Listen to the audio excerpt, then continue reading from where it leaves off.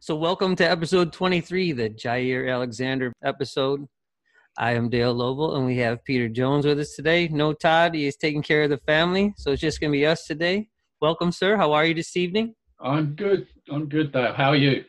I'm doing great. It's always so much better after a win, and especially after a win against the Chicago Bears. Absolutely. No, like you say, it's always a happy week when we've beaten the Bears, and we'll get into this, but I think the nature of the win was also fantastic. Great all-round performance, and augurs well for the rest of the year, I think. Yes, I think it does bode well for the rest of our season for sure. So Packers 41, Bears 25.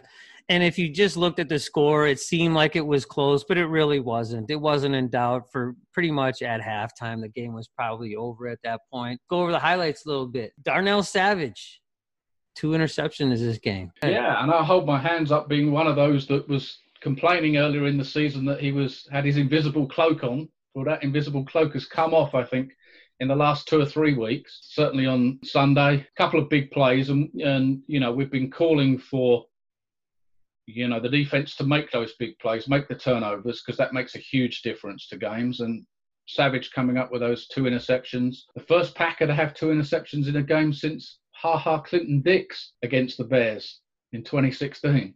Oh, nice. Bears are happy to give it to us more often. Excellent game by Savage. We need more of that as the season goes on. Yeah, he needs to be that guy back there that's going to make plays, because we talked about it before.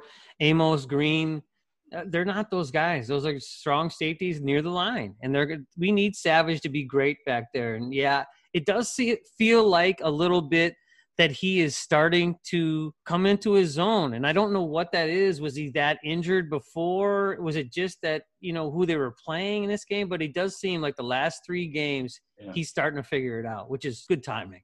Yeah, absolutely. And like you say, it might just be the light switch has come on, or he may have been carrying a niggling injury or something throughout the year that we've just not known about. And like you say, it's great to see somebody make plays in the kind of center field position, because one of the things that always concerns me, and you hear this quite a lot about, this safety's good in the box and this safety's good closer to the line of scrimmage, which is great, but you can't have 3 of those guys. Right. And it almost begins after a while, when you hear it so many times, begins to sound like an excuse for a guy that you're basically saying he can't play deep. He can't play as the traditional free safety and whatever else. So I think it was really a huge plus for the Packers. And I think if you've got that guy in the corners, and like you say, Amos and then Raven Green playing closer to the line of scrimmage, that feels really good. It's a nice mix if Savage can continue to be good. Yep. Preston Smith scored a defensive touchdown this game. That was nice to see as well. Again, it's like somebody lit a fire under Preston Smith this week. Yeah, I know that Rashan Gary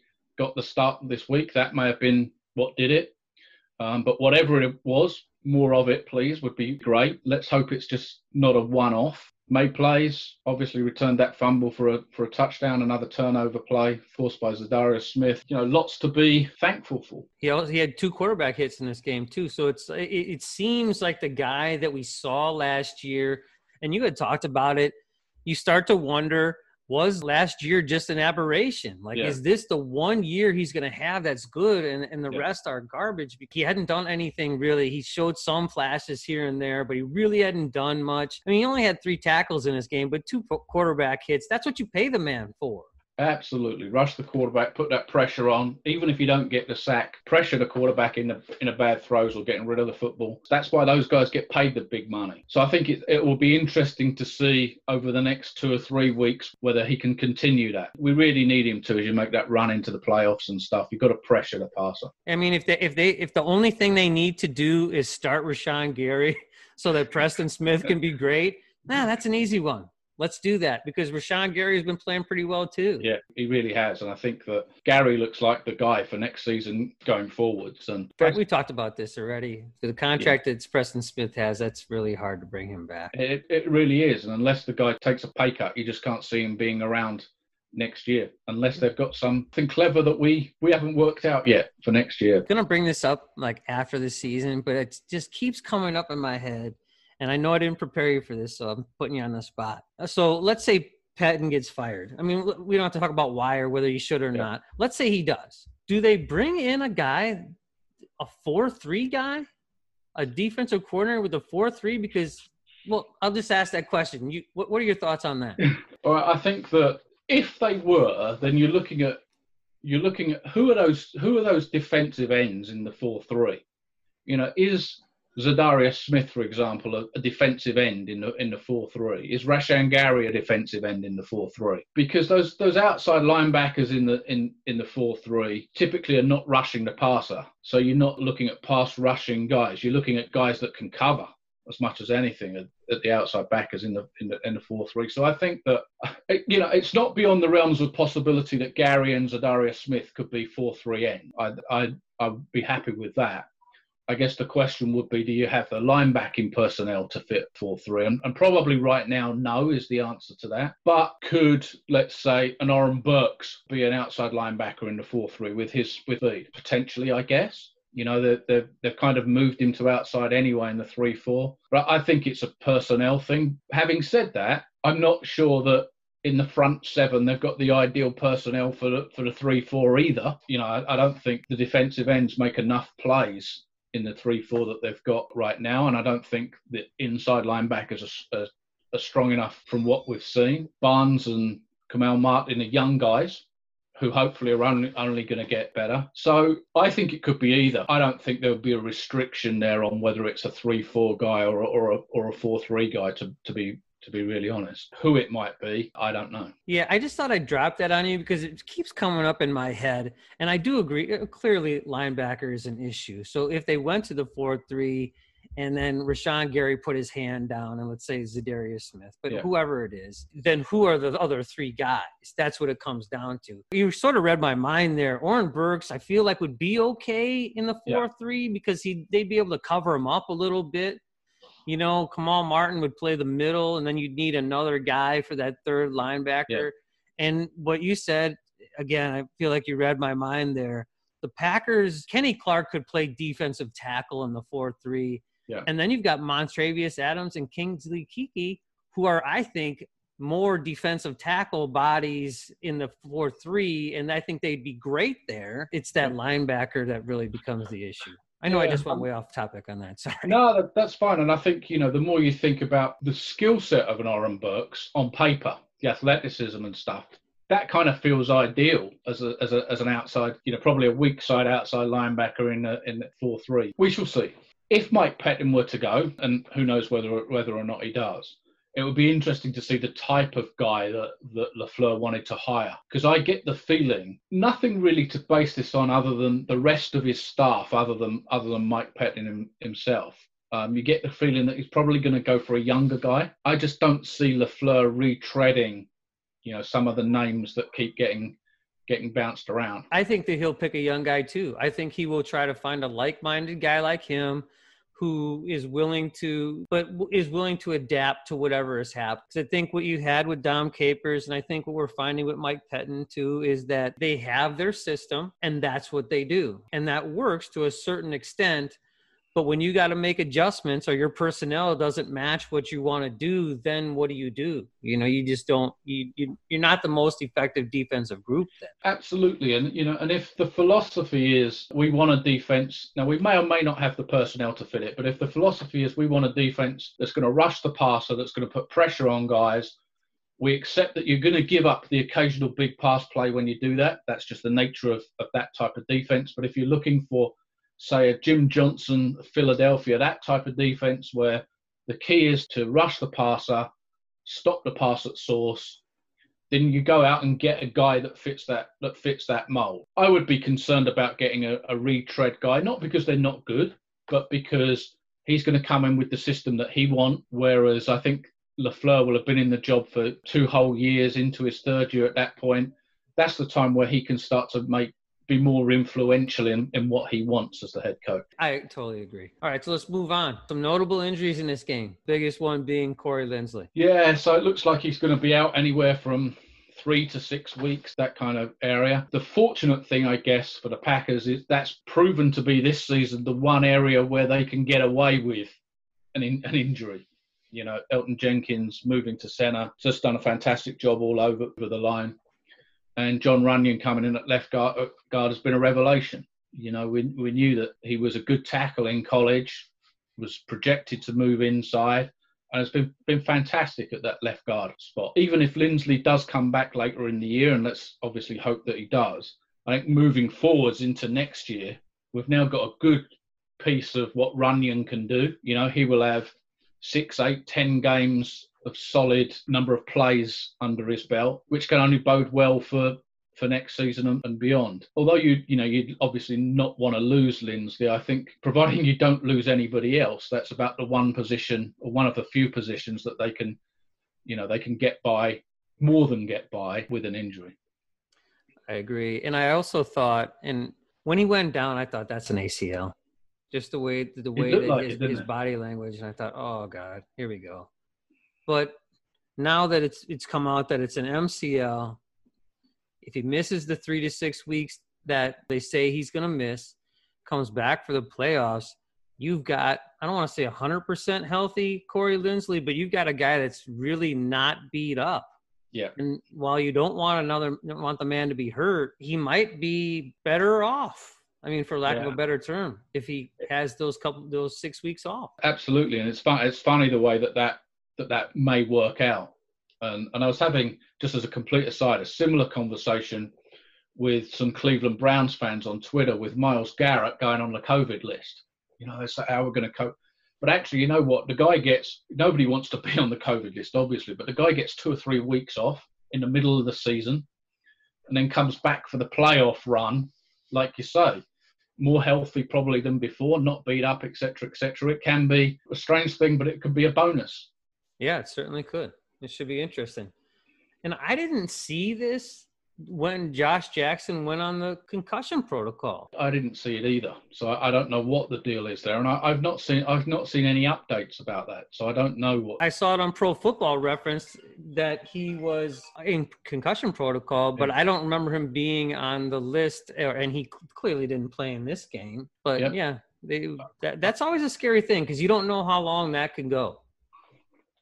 No, I mean we've seen it. You know, we've seen it in the past. You know, even this season, you know, there's been guys that go on there and you think they'll be back the next week and it's 2 or 3 weeks later and, you know, and they're not back. And, you know, obviously we had it with Sam Shields, never really came back. And, yeah, you just don't know with that thing. Yeah, head injuries are not – yeah, you just don't know. And hopefully it's minor. Hopefully they kept him out as a precaution and it's not a big thing.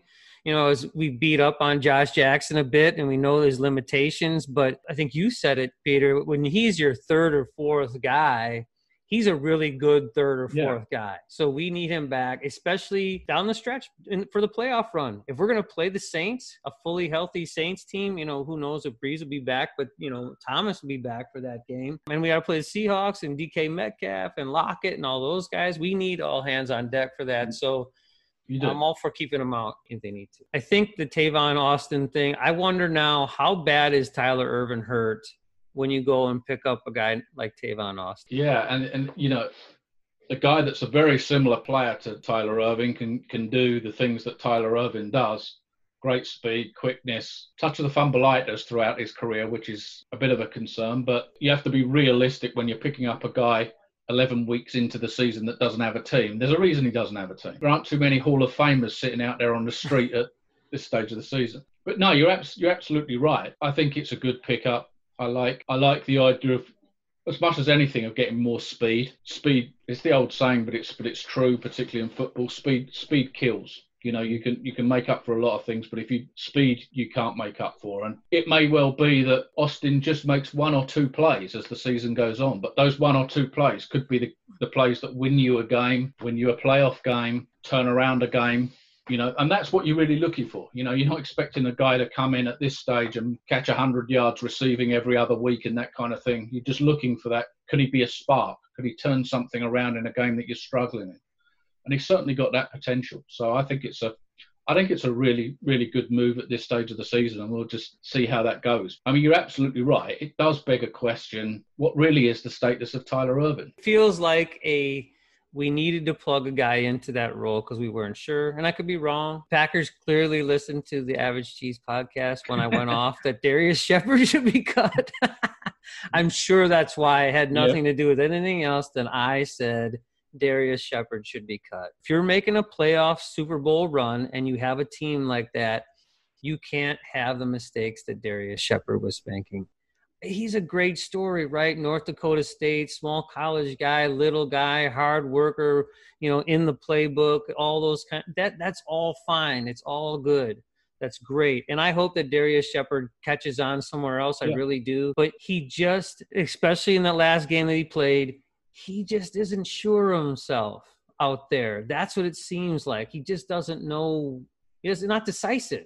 Yeah, absolutely right. And again, there's a reason why these guys are the 6th wide receiver on the roster, or even the 7th wide receiver, and they're on the verge of making the cut or not making the cut, and they bounce between the roster and the practice. Because there's a reason for that. I think with those guys in particular, you're always looking to upgrade your team as the season goes on, as the off season goes on. And I know that's difficult and it's hard for a person, but it is a business. And always looking to bring a guy in and see whether is he better than the number six that we've already got, then we upgrade the team that way. And so those guys, the Darius Shepherds of this world, even before that, the guys, the Jake Kumros of this world, those types of guys, they've almost got to be perfect every time they step onto the field, because their opportunities are few and far between. They just absolutely can't be making the kind of errors that, unfortunately, that Shepard's made. And I'm sure that he'll catch on somewhere. He'll probably end up on somebody's practice squad and be around again next year. He's going to be,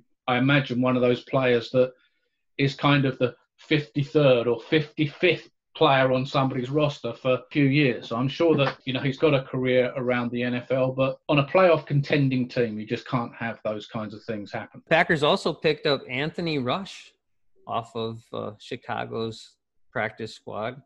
Gigantic man, huge man. I was going to say, so no matter how much I've been eating in lockdown, he's still bigger than me. He's probably bigger than both of us combined. 360 pounds, that kind of area. And sometimes with those guys, when they list them at 360, they're really 380. Yeah, right. 380 just looks like too big of a number. Yeah. Or he's actually 400, and nobody wants to put 400 on there. But clearly, a big body in the middle. Can he do a job as a run stuffer in the middle? If he can, then fantastic. If it turns out he can't, then you've lost nothing. Yeah. And again, you have to look at it the same way, don't you? If he's sitting on somebody's practice squad, the chances are he's not the next Hall of Famer. Right. But you never know. If you sign enough of those guys, try out enough of those guys, eventually you hit on one. If you ask him to do one job, if he can do that one job and that's stopping the run, fantastic, because that's exactly what we need. Exactly. I mean, you bring him in, you see what he can do, and you let him go if he doesn't seem to fit the bill. I mean, you got Billy Wynn, you got, you lost Montravius Adams for the season, so you give him a shot. And he's that guy that I've been looking for. I mean, is he the athlete or the player? No. I don't know. Maybe he is, but he's definitely the body that I was hoping the Packers would bring in. And look at, we go back to Gilbert Brown, that kind of size, couldn't get a team, was cut by the Vikings. The Packers pretty much picked him up in the same kind of circumstances as a guy we'll take a look at. And we know the great job that he did for the Packers in the 90s there. So there's always hope. And I think it's a good idea to pick those guys up. And like I say, if he can do a job as a one-dimensional run stuffer, then he's done the job we need him to do. Talk about the offense a little bit. So there were a lot of good things. When you score 41 points, it's easy to talk about the good. And I couldn't come up with any real bad things for this game, but, I always got to come up with something. So there's a couple little things there. So the good. Aaron Rodgers didn't throw for a ton of yards, but he was the Aaron Rodgers who is going to consistently be towards the top of the MVP talk. 21 of 29, 211 yards, 4 touchdowns. 132.3 quarterback rating. And interestingly enough, he did not throw the ball only to Davante Adams. He really spread it around. All 4 touchdowns went to different guys. And I think any game where Rodgers can throw 4 touchdown passes. You don't need him to throw more than 29 passes is typically going to be the game that you want. Obviously, well capable of throwing 40 or 50 passes a game for 400 yards. But you know what? If you can put up 41 points with him throwing 29 passes, that's ideal. Absolutely ideal. It was as good a game, I think, as we've seen Rodgers play in a little while, and nothing that immediately springs to your mind. You think, well, he didn't really make that throw or that throw. It was a good performance by, like you say, an MVP caliber quarterback. And like yourself, it was pleasing to see that the receptions were spread around. It would be nice to see that going forward, right? I mean, as much as I love seeing Davante Adams catch the ball, you play better teams and you got to have more guys step up. So, yeah, hopefully that continues. Threw for his 50,000th passing yard. Just the 11th guy in NFL history to pass that mark. And it's incredible to think that the Packers have had 2 of those on them consecutively. I think the thing about Rodgers this season, and I have to be honest, I didn't expect this. He doesn't look like slowing down. You know, I think that although his numbers were good last year, to me, he's undoubtedly been better this year than he was last year. Whether that's because he feels physically better, whether it's because he's better in the system in the second year, it's whatever the reason is, almost doesn't matter. I think that I felt wrongly, now I can hold my hands up and say that I felt like he was on the downside of his career. I felt like we probably never see an MVP caliber season again. I'm not saying I thought he was going to fall off the cliff anytime soon, but I just didn't think he was going to be quite at that level. Certainly proved me wrong. On the basis of what we're seeing right now, you know, you can see him continuing at this level for the next few years. And that obviously begs all sorts of questions, but they're not questions that any of us, including the Packers themselves, have to answer today. Worry about those down the road. I just really impressive. Like I say, having to throw just 29 times in a game is ideally what you want. The running game was excellent. Jones and Williams were excellent, and they had huge holes to run through. And they ran a lot inside. So, you know, the blocks of Jenkins and the 2 guards, Patrick was excellent. So I think that offensively, generally a super performance. EQ got in the game. Interestingly, they didn't throw a ball at MVS, which was, I don't know whether that's just pure coincidence, whether that was by design, or whether that's just the way the game panned out. Probably just the way the game panned out, but we shall see. I said the same thing. A couple of things that you said. You weren't the only one that thought that Rodgers was on the backside of his career. There were a lot of national guys talking about, we've seen the best of Aaron Rodgers. We will not see this anymore. He's got 33 touchdowns already this year, which is more than he had in the last 2 years. Packers clearly thought that too. They wouldn't have drafted Jordan Love if they thought they were going to get this Aaron Rodgers. They just wouldn't have done that. He's been great. And yeah, he's going to throw for over 40 touchdowns. I don't think there's any question about that. And that's to what you said too about the running back room. They were just really good in this game. And it was Aaron Jones can create his own space and is real nifty with his feet, but you have to get Jamal Williams that room. He will then run through the hole, and he's very good at finding the hole, but he's not going to create his own space. So that leads exactly what you said. The guard and the tackle, between the guard tackle hole, just the entire line was what created the running room for these guys. And it was they ran for almost 200 yards? 200 yards in this game. My buddy Bob Tunyon, I'm not going to call him Tunyon because I'm from Wisconsin and we don't talk that way here. Tunyon had 5 for 67 and a touchdown. I love him because I have him on my fantasy team. I look like a genius because I drafted him in like the 10th round. Very quietly, I put a couple of tweets out yesterday. He's on course for 54 receptions this season, which is only 7 short of the Packers' all-time record for a tight end in a season. So 61, Jermichael Finley in 2012. But he's almost doing it under the radar. He's going to end up with 50-odd catches this year, perhaps more. And he's only 4 short of the Packers' record for touchdown receptions in a season by a tight end. So he's quietly putting together a historic season for a Packers tight end. And, you know, we all had these hopes again for the last couple of years that maybe he would break out, but he didn't do it. And then all of a sudden this year, breakout season. And, you know, he looks like a super player, but he also looks like one of those guys that's only going to get better as well the more he plays. Right. You know, we may absolutely have found something there. So when he came out of Indiana State, I think that's where he went to college. He was kind of thought of as just like a big wide receiver. Yeah. Kind of like he was just going to be what Sternberger, I think, is right now. Yeah. Tunyon has gotten better at blocking. I don't think he's fast, but he has good feet. and he's able to, make that, I don't want to call it a sudden cut because that's not really accurate, but he's more athletic than he was given credit for. And I agree with you. I mean, when you are in that rare air of, Paul Kaufman, Jermichael Finley, who was, I thought, a great player, you're doing things. And really, he's gotten no national up until recently. I think in this last game, he got some love from the national guys, but up until then, no, nothing really. Yeah, absolutely. And I think, as I say, I think if he ends the season with 50-odd catches or maybe 60, I think there'll be people from other teams, fans from other teams that suddenly look at the end of season statistics and think, where the hell did this guy come from? Yep. And that's good. The longer he could kind of stay under the radar of other teams, the better. But, having that tight end option, along with Devontae Adams, having that guy over the middle, and you mentioned Sternberger and Mercedes Lewis and those guys, the more options you've got just opens that offense up and makes it easier to move the ball and pick up those vital yards. And that's why I argued that we still needed a wide receiver. We don't have to go down that road again, but the more weapons you have, the harder it is to defend your team. And the more open then those other guys get. I mean, if you can't double cover everybody out there, then someone's going to be open. If you got players, someone's going to be open.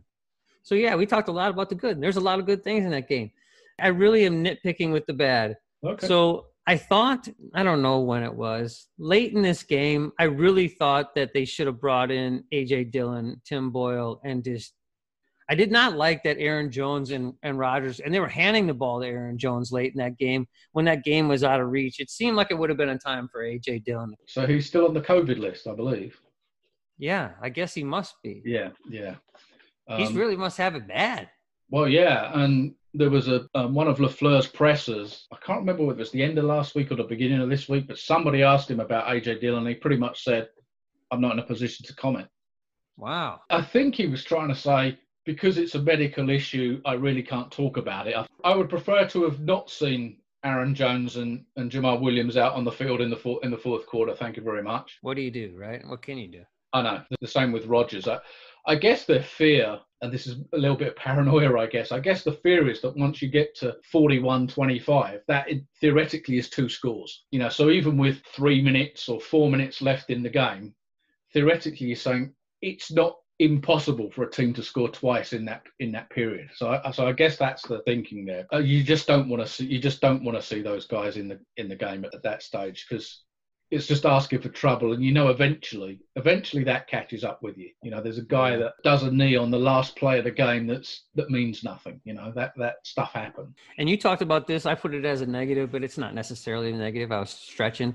MVS didn't even have a target in this game. Yeah. And my issue is not that. I don't mind if he was targeted or not. Coming off the game, though, from last week, you worry about his mental state. I do. Okay, does he feel like he got left out? Because really, at the end of the day, Lazard is back, but you need your third receiver to be pretty good. Now that he's the 3 again, and he's the deep threat, and that's his job, that's important still.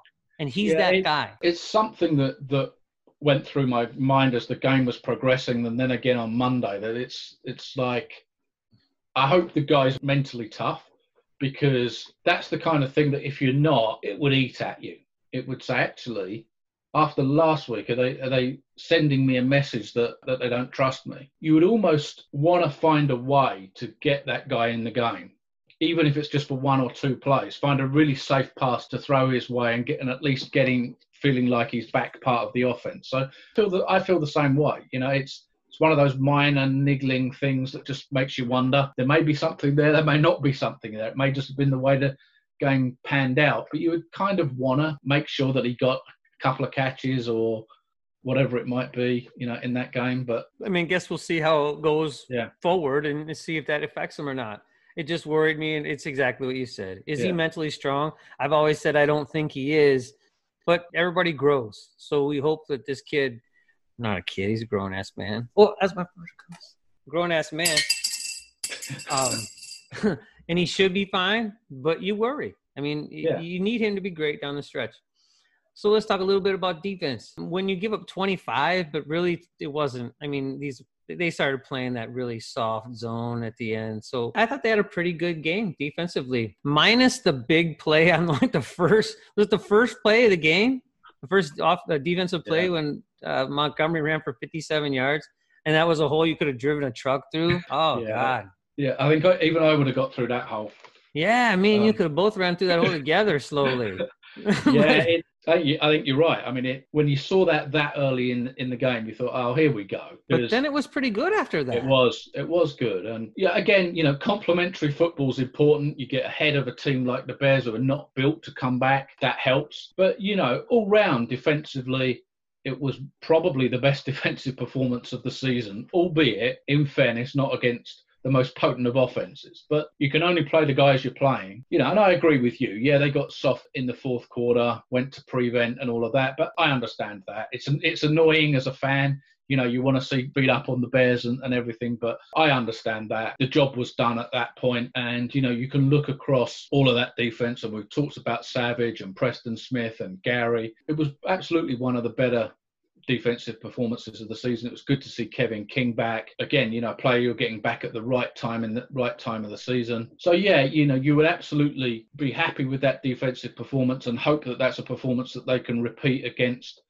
another offense next week, which is also not so potent right now. They also produced 3 turnovers in this game, and that never happens. Yeah, on a Packers team. I mean, the 2 picks by Savage and then the fumble recovery by Preston Smith, we've already talked about it. That's what the Packers need to do, because they're not going to – I mean, at this point in the season, it's week 12. They're not going to stop the run any better than they already have. We don't have to talk about it over and over again, but if you're not going to stop the run, then you need to start being a ball hawk, and you need to, stopping them that way by creating turnovers. When you're that kind of so-called bend but don't break defense, when you're trying not to give up the big play and therefore forcing teams to hopefully have 14 or 15 play drives, the reason you do that is eventually that if they have enough plays, they're going to turn the ball over. And you're right, the Packers haven't done that. Only 8 turnovers coming into Sunday's game. So to get 3 is absolutely critical. It's always critical in any football. You can look at every other number. If you look at turnovers, nearly every game, week in, week out, the team that wins the turnover battle wins the game. And you put this down, and maybe you could address a little bit. They started playing a little bit cover 0, which is interesting, because I don't remember seeing it at all the entire season. I haven't seen it at all. And to be fair, it was Ben Fennell on Twitter who kind of picked that up and highlighted certainly one play. And then when you go look, there are a couple more plays where, yeah, absolutely cover 0, and they rushed 6 or 7 guys, 5 or 6 guys. I think that when you can do that in moderation, it's not something that, unless you're built to do that, which the Packers aren't right now, but I think if you can do that in moderation and pick your moments to do that, I think that's a good thing. And you've got to mix that stuff in. We've bashed this drum all season. That 3-man pass rush just ain't gonna get it done. And it doesn't matter whether it's Johnny Unitas or Mitch Trubisky back there. If it's a 3-man pass rush that don't get to the passer, any of those NFL quarterbacks, the 40th NFL quarterback will pick you apart. No, it's good. It was absolutely good to see. Let's see more of it. I mean, it's something different, and I'll give Mike Pettin credit where I think it's due. Yes, you realize, and it may be a little bit late, but 3-man rush was not working. So let's try something different. And when Josh Jackson is on the field, I think the Packers can play. I definitely don't want them playing it a lot. But when you've got King, Alexander, Jackson, and then whoever else you got back there, you've got guys that can play man-to-man, and they're probably better at it. I would say that King and Alexander in particular, and Jackson actually, are all better playing man-to-man than they are playing zone. I would absolutely agree with that. And what's interesting is you see, certainly in the last 2 or 3 weeks, you've seen a lot of these plays where the Packers have gone in the cover 2. The corner has dropped off, and you've seen the receiver run an in-route, and the corner's let him go because it's zone coverage. And the linebackers aren't there. The inside line, right, for whatever reason, they're not there to cover him. And it looks like corner has made a bad play, but he's clearly expecting zone coverage inside, and the receivers ended up about 10 yards by himself. And they're wide open. They're college wide open. Give Kamal Martin a year to figure that out. The whole, I need to cover this guy. This is my part of the zone. Yeah. Christian Kirksey, might as well just talk about it now. He is starting to fade into the abyss. He had 5 tackles in this game, which is not abysmal, right? It's okay. But he can't cover anybody either. You're a veteran. Like, you've got to be able to figure this out. I had huge hopes, high hopes for Christian Kirksey. And I thought that he was athletic and he was going to be the answer. And I don't know why he isn't the player that everybody expected him to be, but he clearly is not. Yeah, and I'm in the same place as you. And again, you hate to look at it this way, but it always comes down to dollars and cents. It comes down to what value you get for what you're paying a guy. It has to be that way in the free agents period. And so if I'm paying a guy $6, $7, $8 million with his bonus, I expect a guy to play at that level, and he hasn't played at that level. We all expected him to, hope that he'd be an upgrade on Blake Martinez, particularly in the passing game. I don't think we've seen it. He's just simply not the guy that we hoped he would be, and it is what it is. We don't need to talk about the run. If you take away the 57-yard run, they didn't run the ball after that anyway. Like I said a million times, the Bears stopped themselves in the run offense. The Packers didn't stop them. But the other thing that I thought was very strange, and it was I saw someone else on Twitter brought this up.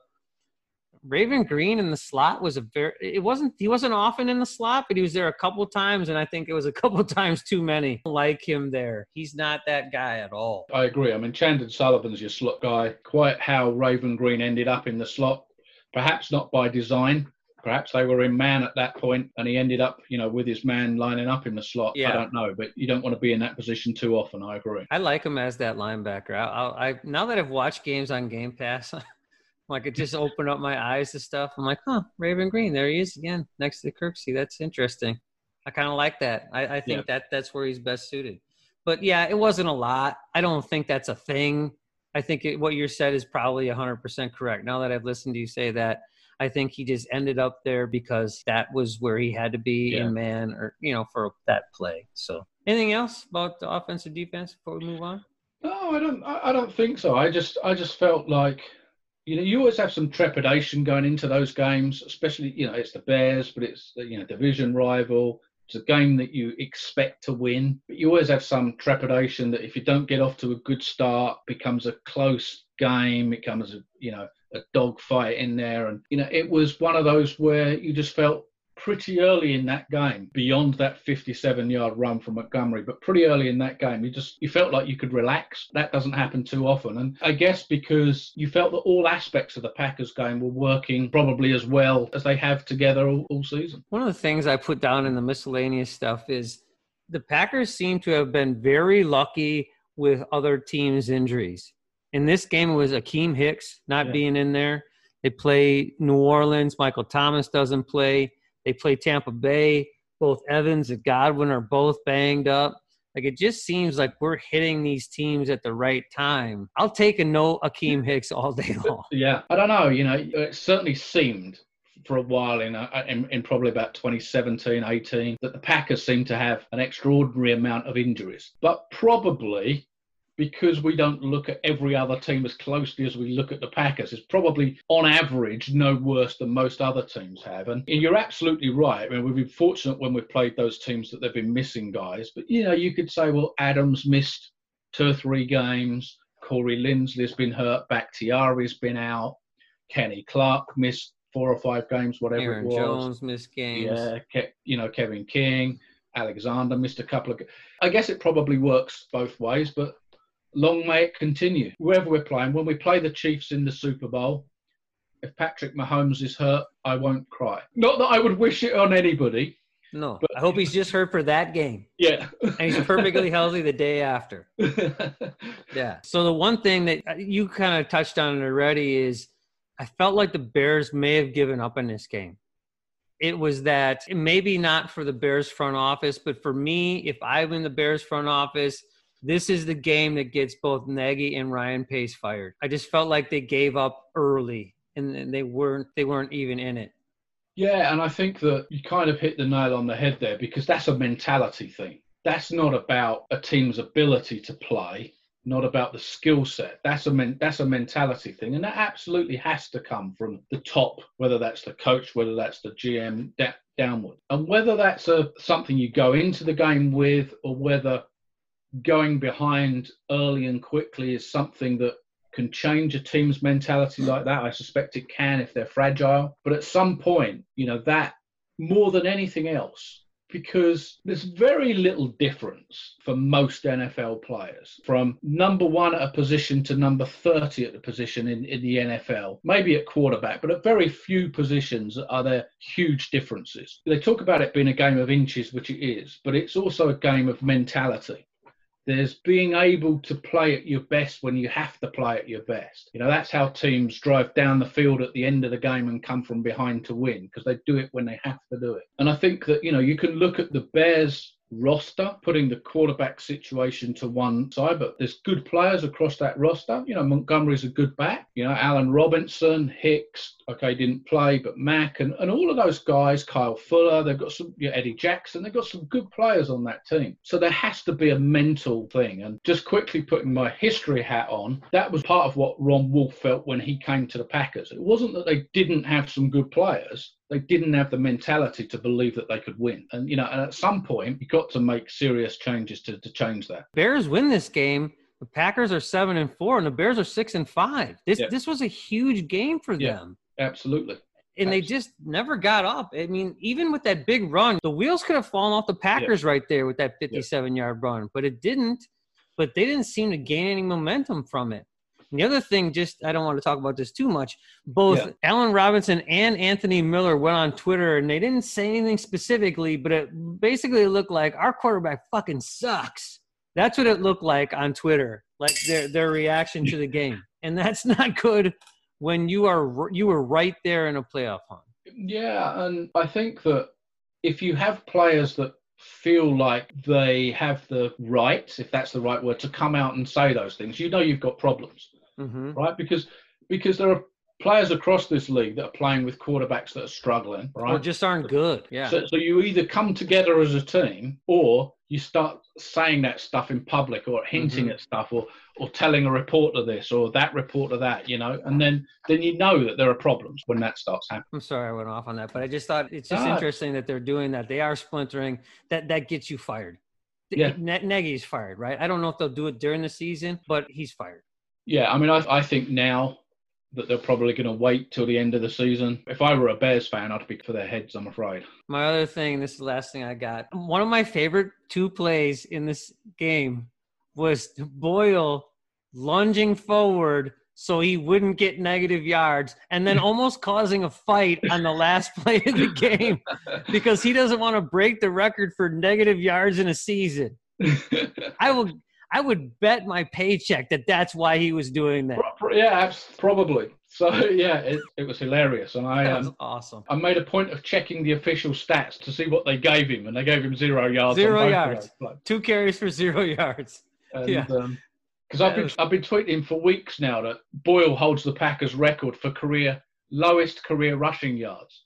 Nice. So his minus 13 career rushing yards is the Packers' all-time lowest record. I've got 13 more rushing yards than Tim Boyle, Right. But yeah, that was hilarious. I thought that was great. And then they almost caused a fight. The last play of the game, they were like, what the hell? That was super funny to me.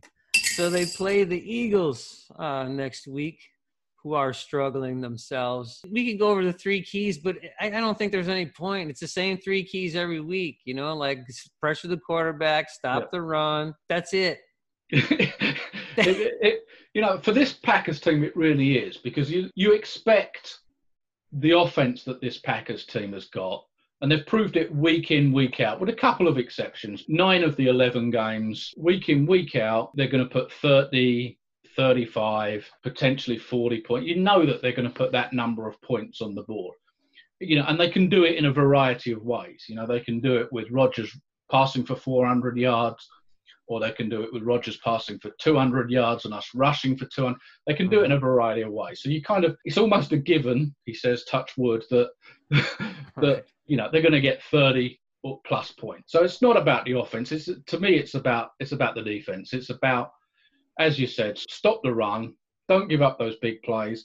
Get a couple of turnovers if you can, because those always swing games. But yeah, you just feel like if the Packers defense stops the run, the Packers win. That's just what it feels like right now. Yeah, and this is a week against the Eagles. And the Eagles haven't scored more than 29 points in a single game. 5 of their games, they've scored less than 20. I think in each of the last, I don't know how many games, they've only scored 17 points. It's an offense that's going nowhere. It's an offense that can't protect the passer.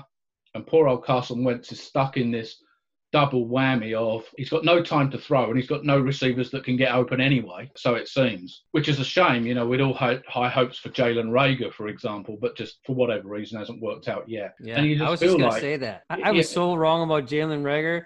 I thought that he can't shake anybody. He's just a fast little guy that I think just ran by guys. I was so wrong about Jalen Reagor. Well, it hasn't worked out this year. It's early days, and sometimes it's all about it's the way that they're being coached. It's the system that they're in. We'll see how that pans out. Certainly this year, those guys can't get open, and you just feel like, again, this is a game for the Packers defense to almost put up some numbers, turnovers, etc., etc. So you hate to say it, but you just struggle to find a way that the Eagles can win this game. The only way is barring some strange set of circumstances where the Packers fumble the opening kickoff and Rodgers gets sacked on the first offensive play and fumbles and they're down 4. Unless there's some strange set of circumstances like that, it's a game that you just can't see how the Eagles can win this game. Very similar to the Jaguars game where it's like, I don't see it. Yeah.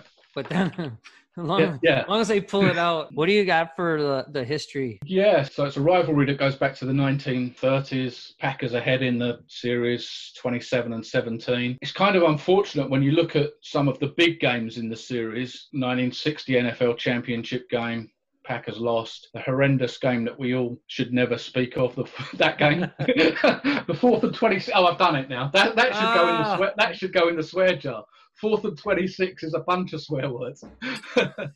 And I guess the other big game in the series, the other playoff game, is the one that we should remember from the 2010 run to the Super Bowl. First playoff game that year, 21-16, the Packers won. It's a series that the Packers have done well in, although, of course, they lost closely to the Eagles last year. And lots of players that have played for both teams over the years, and kind of the big names as we know. Reggie White's the obvious one that comes to mind. Jim Ringo went from the Packers to the Eagles in the 60s with the famous Lombardi trading him when he wasn't in the room. That story. Keith Jackson, tight end, started his career at the Eagles before he went to Miami and then the Packers. Lots of guys. And Chandon Sullivan played for the Eagles before he came to the Packers. And Richard Rodgers, who's now at the Eagles, of course, caught another kind of semi-Hail Mary past weekend. Quarterbacks, Doug Peterson, of course. Ty Detmer played for both teams.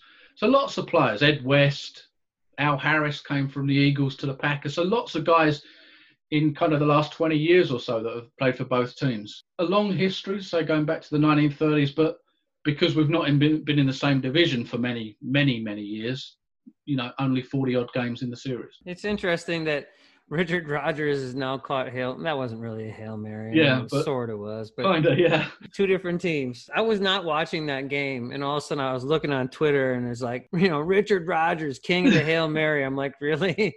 And I thought it was to win the game. I'm like, did the Eagles come back? Because I watched it for a little bit, and they looked horrible in that game. It was the strangest game against the Seahawks there because early on, the Eagles looked horrible all the way through, but they looked horrible early on. And then the Seahawks couldn't punch it in on both of their first couple of drives, maybe even their first 3 drives. And it was like nothing for the longest time. And he thought, well, maybe the Eagles will somehow find a way to pull this thing out. They're that bad.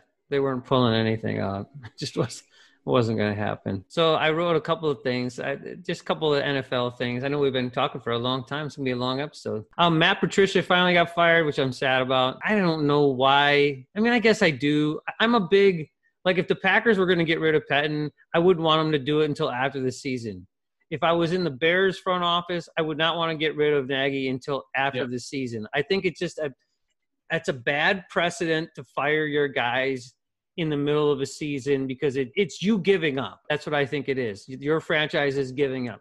Now, did Matt Patricia need to be fired? Oh, hell yes, he did. He's freaking awful. He tried to do things he just couldn't do. He's not Bill Belichick. He thought he could be Bill Belichick and run that same kind of program there. You didn't win anything first. I'm sure that Belichick, when he first started off, probably wasn't the same guy he was after he won 3 Super Bowls. He could do whatever the hell he wanted after he won 3 Super Bowls. Guys wanted to play there.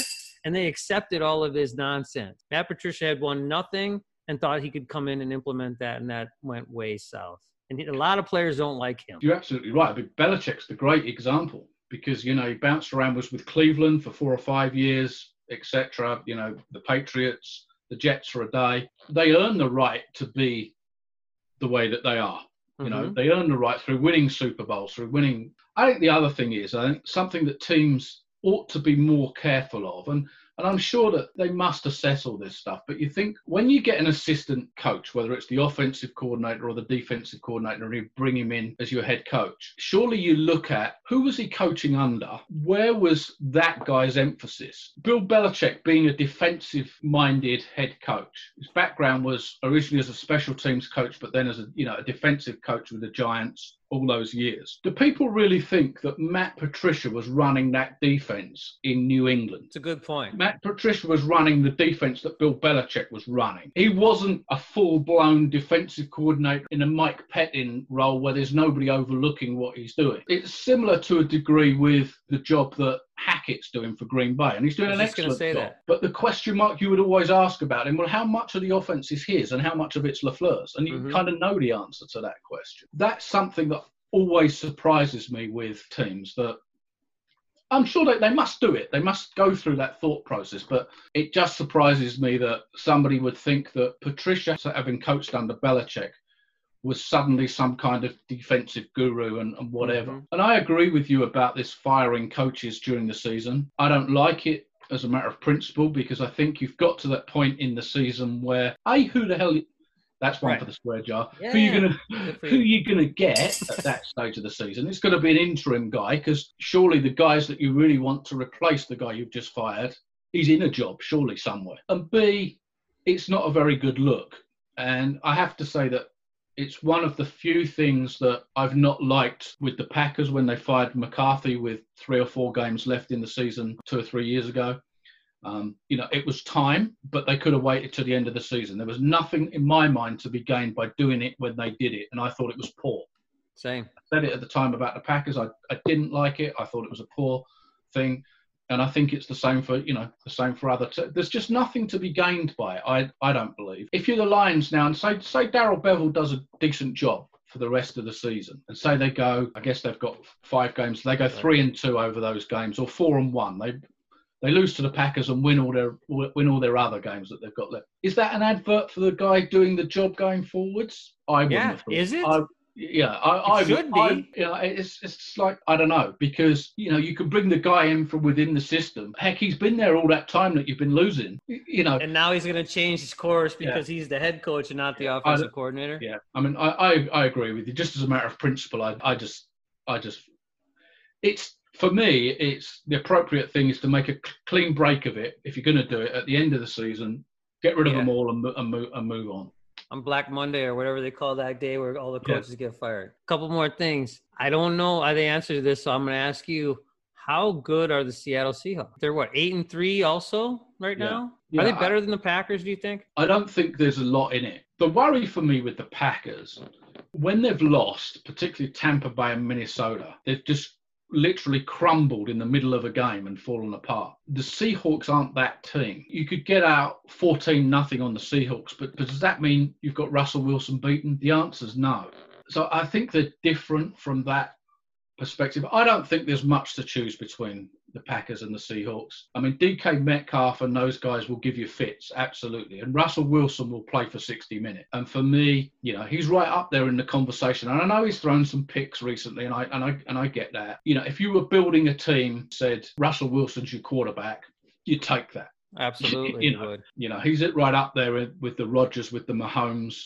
Probably those 3. I think they're very evenly matched teams, and they're a team that you'd like to avoid in the playoffs. But if you get that far, you're not going to. I think what you said is exactly what I was thinking. The word I kept thinking of was they're resilient. Yeah, they're not going to give up. Packers did look like they gave up in those games. They just did. They couldn't come back. I never thought okay, they'll turn the tide here. Whereas I agree with you. The couple Seahawks games I've watched, they just seem to keep on keeping on until they get it right. I mean, they didn't play well against the Eagles, and the Eagles are really not a very good team, but they won the game. they won. And I don't know what it is. And sometimes we can be hypercritical of our own teams. I certainly am. But sometimes when you see, I guess, both Mahomes and Russell Wilson and the teams that they lead, you just feel like, even if they were 17 points down going into the fourth quarter, that those are teams that can come back to win. Somehow or other, they can take their next possession and score, get the ball back and score. The Packers don't feel like that. And I guess until they do it, we're always going to have that doubt about it. But you just feel like Mahomes brought the Chiefs from behind to win in all their playoff games last year, including the Super Bowl when they were behind by 10 points in the fourth quarter. You watch Russell Wilson and you just feel like that guy never gives up. You feel like in his own mind, he believes that he can bring the team from behind to win. So, resilient is probably the best word for them, because they've got holes on defense.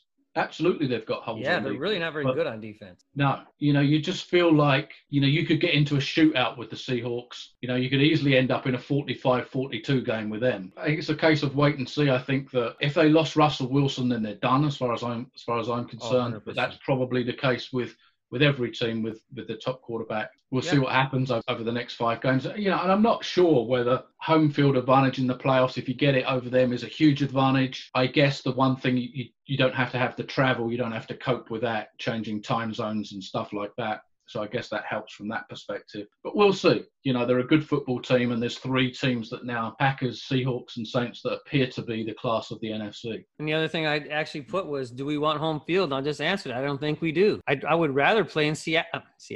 I'd rather play in New Orleans. I'd rather play in a dome in a big game than play in Seattle or in Green Bay. I think we are built to throw the football. While we have a running game, I think that's still our focus right now. Yes, we have really been good with the time of possession all year, pretty much all year long. But I'd rather play in the dome rather than play in Green Bay. Yeah, and even the Packers running game, which is Aaron Jones, let's face it, it's Aaron Jones with the occasional bit of Jamal Williams in there, but it's Aaron Jones. That's built on speed. Mm-hmm. That's not built on a bruising 3 yards on a cloud of dust or a bunch of mud.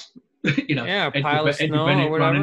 running in the mud running offense. It's a speed. It is absolutely built on speed. And the Packers, I think, are 3-1 in domes this year, and the only game they've lost is in overtime to the Colts. So it isn't how it was 20 years ago when Lambeau Field was a huge home advantage, and the Packers would really struggle in domes because they did. Even through those 5 years, they always struggled in domes. It's not Minnesota, like New Orleans didn't matter. In the dome, they struggled. And you even look at it bye week, if you get it, if you're the number 1 seed, is a great thing to have if you've got players injured and you want to take the week off. It could also be counterproductive.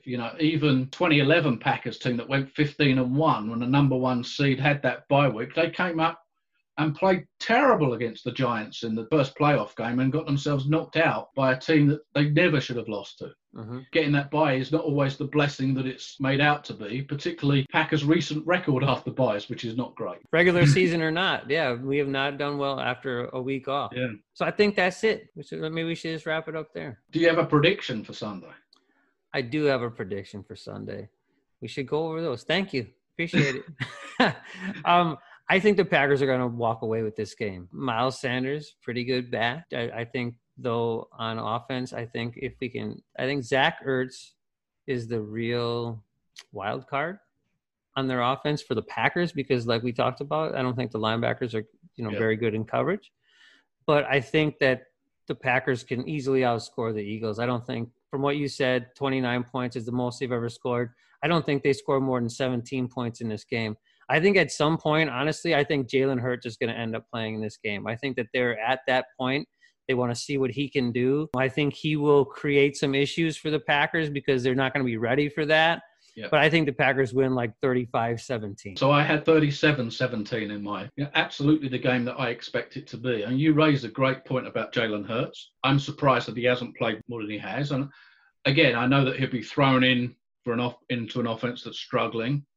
But he gives you something different. He gives you the mobility and just something different. And sometimes just throwing in a different guy can spark things into life. So I'm surprised that he hasn't played more than he has so far, but we may see a bit of him on Sunday. But 37-17 was my gut feel, and let's hope so. So we will end it there. Thanks for tuning in to episode 23. It's a long one. You're welcome. and go Pack go. Go Pack, go.